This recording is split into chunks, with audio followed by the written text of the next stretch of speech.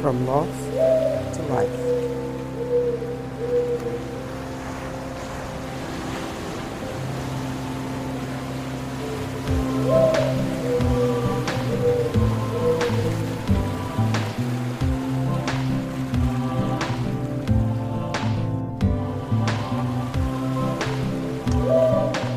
From loss to life.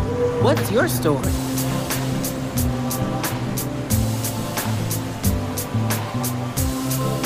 Beauty instead of ashes. Joy instead of mourning.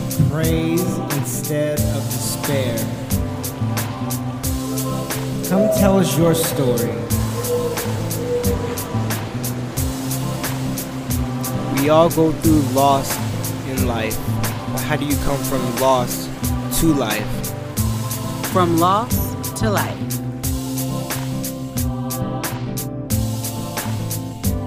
From loss to life. Hi, everyone. We are here with From Loss to Life Ministries. Welcome to our podcast, which serves as a platform to embrace moments of loss through storytelling while also sharing our life experiences so we can all learn how to go from loss to a fulfilled life, no matter what. From Loss to Life Ministries is founded on the biblical word found in Isaiah 61, 1-3. In verse 3, the Bible says, "And provide for those who grieve in Zion, to bestow on them a crown of beauty instead of ashes, the oil of joy instead of mourning, and a garment of praise instead of despair." This is the ultimate intent we hope for our listeners. This episode, hosted by Kelly Gully, features Nidra Schaller, a child welfare attorney who has worked as a child advocate for over 30 years in Alameda County, California. As we learn about the foster care system through this episode, remember that children are our future, and having a loving and caring home for children in crisis is extremely important to the welfare of the child. Keep listening to hear how Nidra works tirelessly so that the children in her care can journey from loss to life.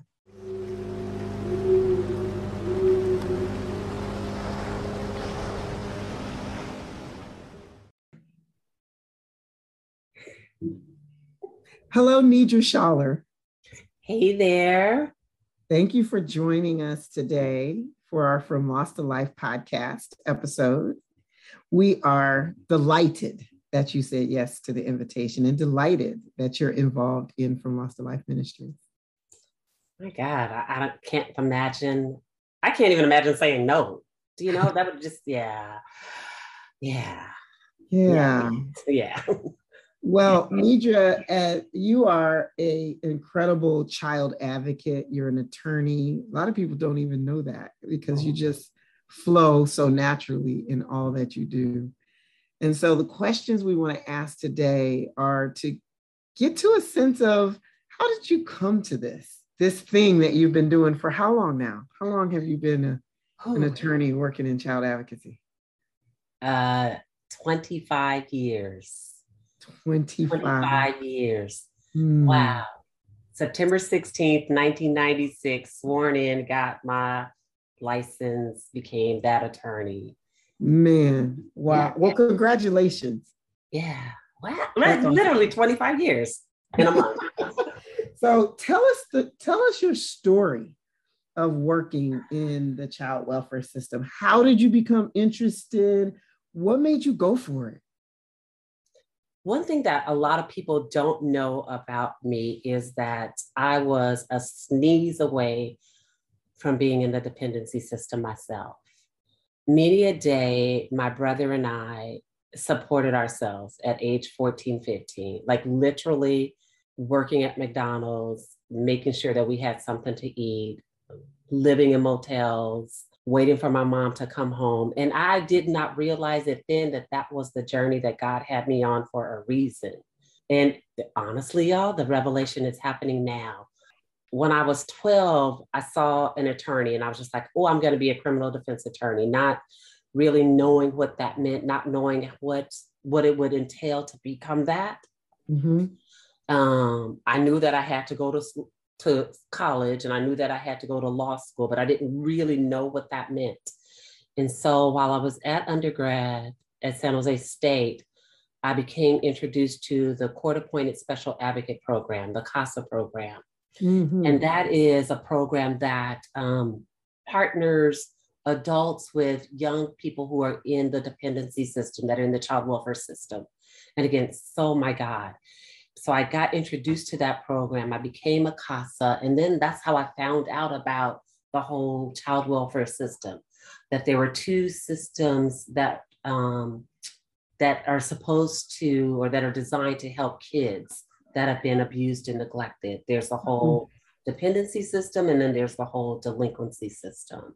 And so tell us the difference between the dependency and the delinquency system. To me, they're the same. To the world, they're different. And I say that because every single child that's in the delinquency system, that's in the criminal justice system, is just a child that's been neglected. They are missing, and they are at a loss for somebody to help guide them in the right direction. They are hurting in some kind of way. But our system of government doesn't view our kids in that manner. But to me, they're the same. But for everybody else, delinquency is kids that are in the criminal justice system. They're very specialized criminal justice system. And it was intended to help modify their behavior. So when it was all developed, the intent was, these children are here, they need some guidance, let's figure out a way to modify their behavior. They will be institutionalized, put in the California Youth Authority or somebody's youth authority, but it was designed to help change their behavior. Whereas the child dependency system, and it was because of some conduct that they've done, some criminal behavior. Whereas the dependency system isn't because of some act that the child has done, but it's because of some act that their caregiver or adult has done. The adult has either abused them or neglected them in some manner. And so the state steps in and says, originally it was the state stepped in and said, we're going to make sure you child make it to the age of 18. We're going to put something in place so that at least you make it to the age of 18. There's been a shift in the thought. And now we're going to make sure that you have all the resources available to you. So not that you only make it to the age of 18 and or 21, but that you have the same advantages of anybody in a quote unquote intact family. And so the dependency system is really geared toward helping kids who've been abused or neglected in some manner. And so, they could be kids whose parents are suffering from mental health issues, parents who aren't clear on how to parent, and so there's a lot of physical abuse, parents who are involved in domestic violence situation, parents who have substance abuse issues. I just recently had a case where a baby ingested fentanyl. And you have to ask yourself, how does that happen? Because the parents are using fentanyl and they're just so entrenched in their substance use that they can't even see the harm that it could potentially have for their babies. Man. Yeah. 25 years. Yeah. With this kind of work. It's both hard work and it can be heavy. Right. And so, but you've decided to continue in this work through your whole career.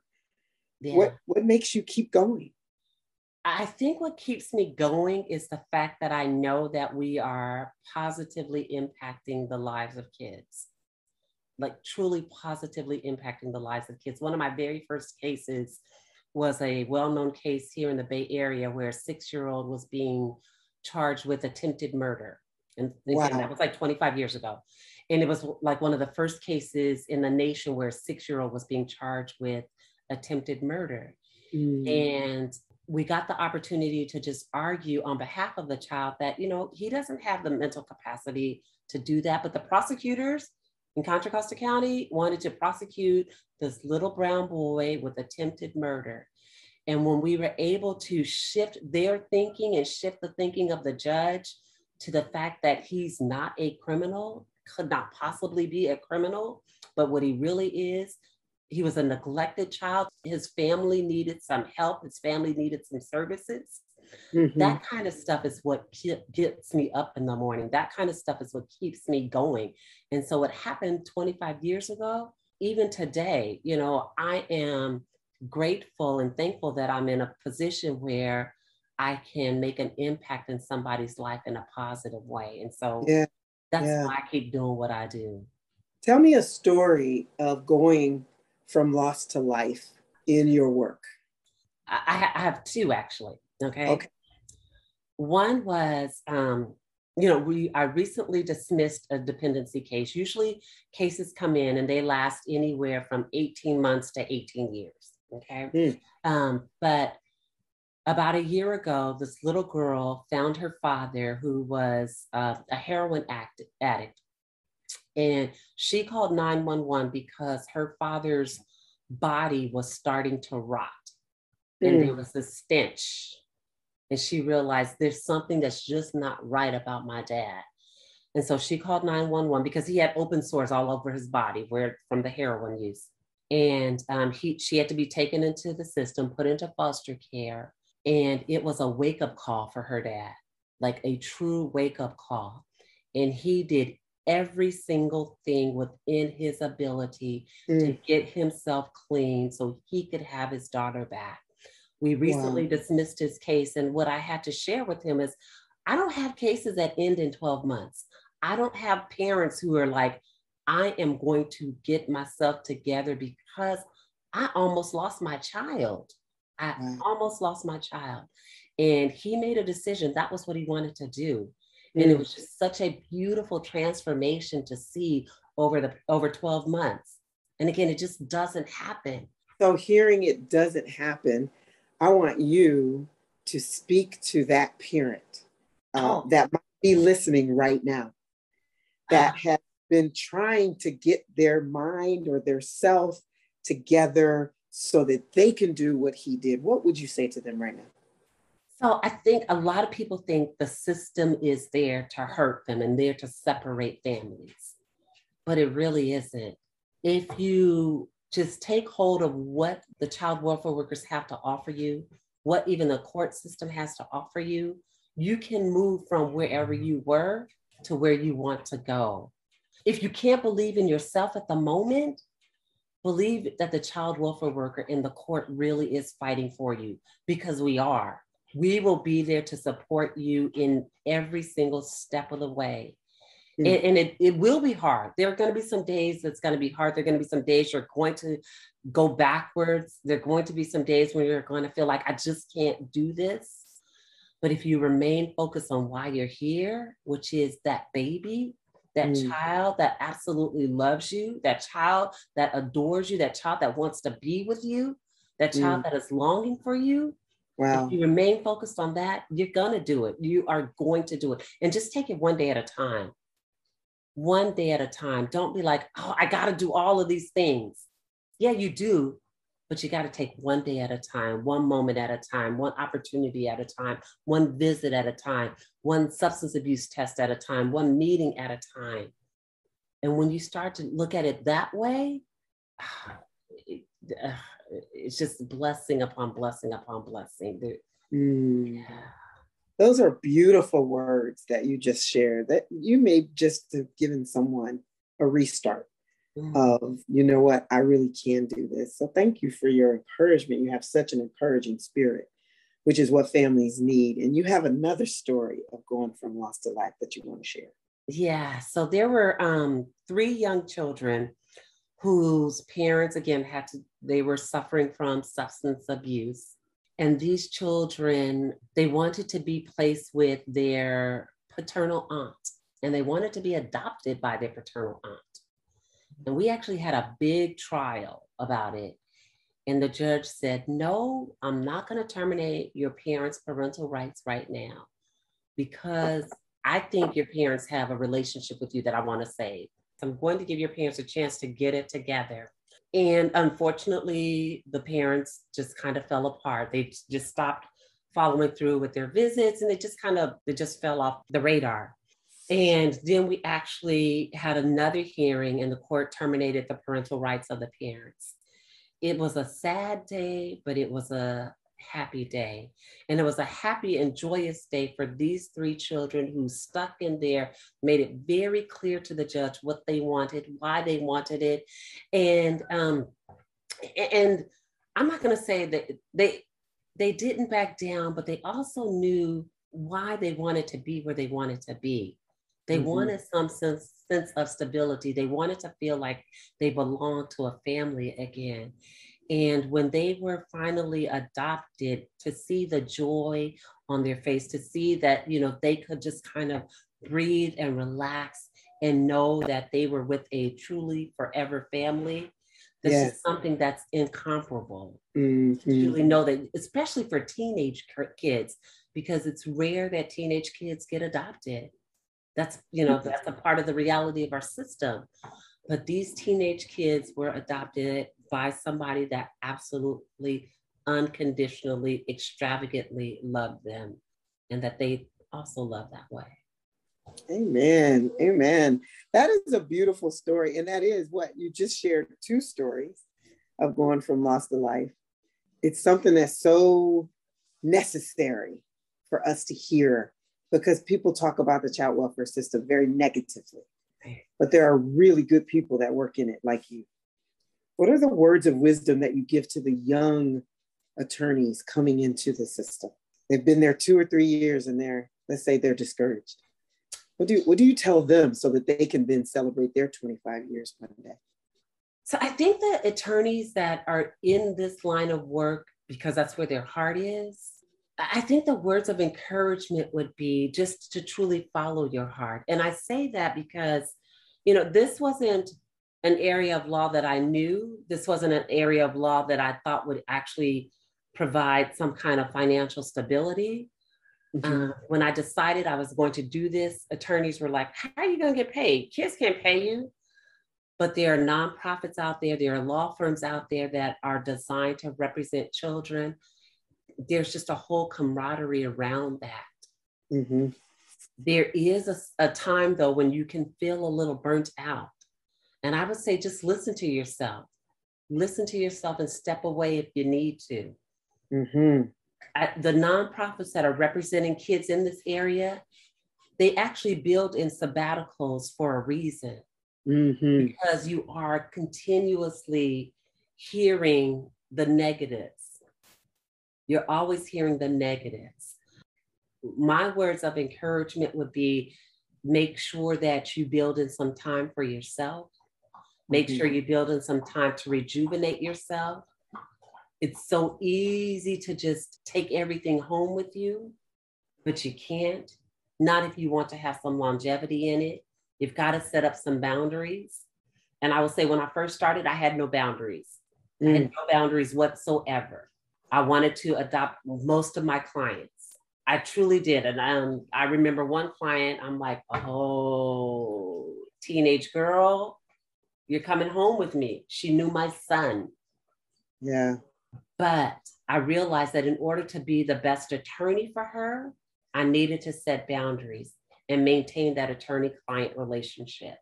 I could do more for her as an attorney than I could for her as the hopeful big sister. Right. So you do have to set those boundaries and understand what your role is. Children need attorneys to actually advocate for them, to tell the court what it is that they want and tell the court what it is that they need. It's the only system where a client has both voices in a courtroom. Say more about that. Yeah. So most court systems, you know, you're fighting for whatever it is you're fighting for. If it's a divorce, you know, I'm fighting for this house and I'm fighting for this. When children are involved, though, their voice is a little different. Sometimes children want to be in the home with the abusive parent because that's all they know. And sometimes they need to not be there. And so as the attorney, you have to hold both roles. You have to educate your client on, you know, what's going on, all the legal stuff, but you also have to advocate for them. But you can't advocate for them to be in an unsafe situation. Okay. You just can't advocate for them to be in an unsafe situation. Adults do it all the time because adults are adults. They're making those adult decisions. But children, I mean, like adults, I don't know if you ever saw War of the Roses. It was a movie about two adults who are getting a divorce, and they just fought to the bitter end, and they missed all opportunity about what was truly best for them because they were just fighting just to fight. And adults can make those kinds of choices. Right. But children who are in the child welfare system, who have done nothing but exist, they were born in, they're in the system. Again, not because of any conduct of their own. An attorney has to advocate for what it is that they want, but at the same time, advocate for what it is that they need.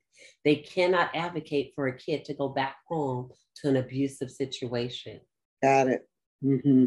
Instead, they have to advocate for, parent, you need to do whatever. If you have substance abuse issues, you've got to take care of that because my client really does want to come home to you. Mm-hmm. But I can't say, client, go back home to this abusive situation, to this neglectful situation. Mm-hmm. So an attorney for a child in the child welfare system has to have a dual role, and you have to understand that going into it. Wow, you have just dropped so much knowledge and heart and passion into so many children. Do you know how many clients you've had over the 25 years? A minimum, I would say I've touched a minimum of 2,000 families. Wow. And clients can be anywhere, families can be anywhere from 1 to 5 children. So a minimum. What a legacy that is, Nidra Shaw. I take that back. So I have about 200 cases a year. So 25, whatever 25 times 200 is. But it's 5,000. Yeah. So yeah. Wow. Think about all of those seeds that you've planted in those families, and their lives have changed. Some for the better, some for the same, some for the worse, but you have really made an impact in this world. I'm excited for your future. I'm excited for what's next for you. Yes? Yes, I am too. Can you share? Can you share what's next? So, the way that my God does what he does. So I told you a little bit about my background. I told you a little bit about the cases that I've been involved with. One of my first jobs was with Legal Services for Children, and it's a nonprofit in San Francisco that represents children in guardianship cases and child welfare cases. And when I got that job, I didn't know what I was doing. I was appointed as the director of the HOPE Project, which worked with children that were impacted and affected by HIV and AIDS. Had no idea what I was going to be doing, but God placed me there. And then God led me on different little paths, and I had to leave there, and I went to other places, always in the child welfare system. And my next journey will be working with this entity again.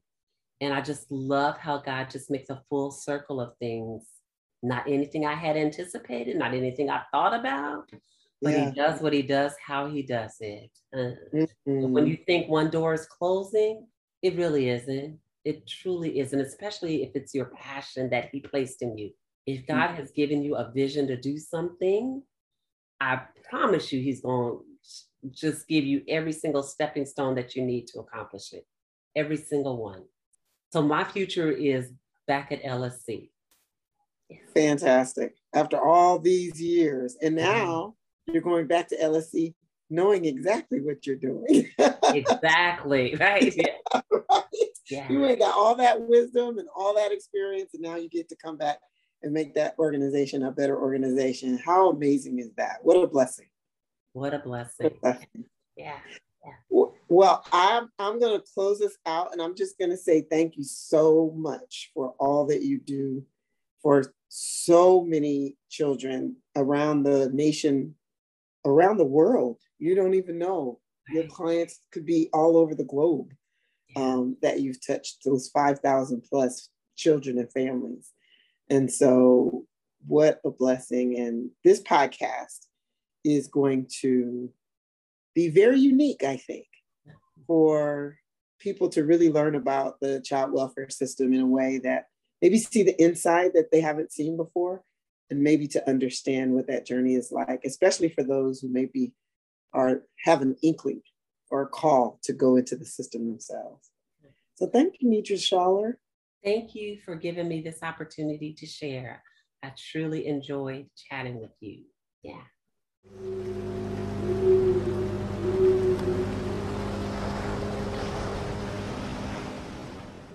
God, thank you for Nidra and her ministry to the youth in her care and their families.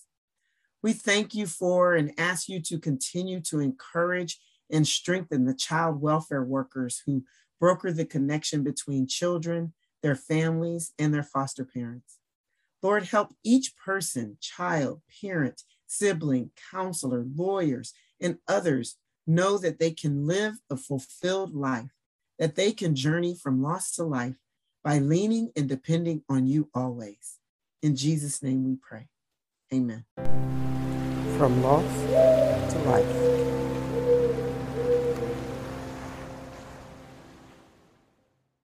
If you or someone in your family is fostering or thinking about adopting or becoming a foster parent, there is a comprehensive child welfare information gateway website that includes helpful information. Log on to www.childwelfare.gov to learn more.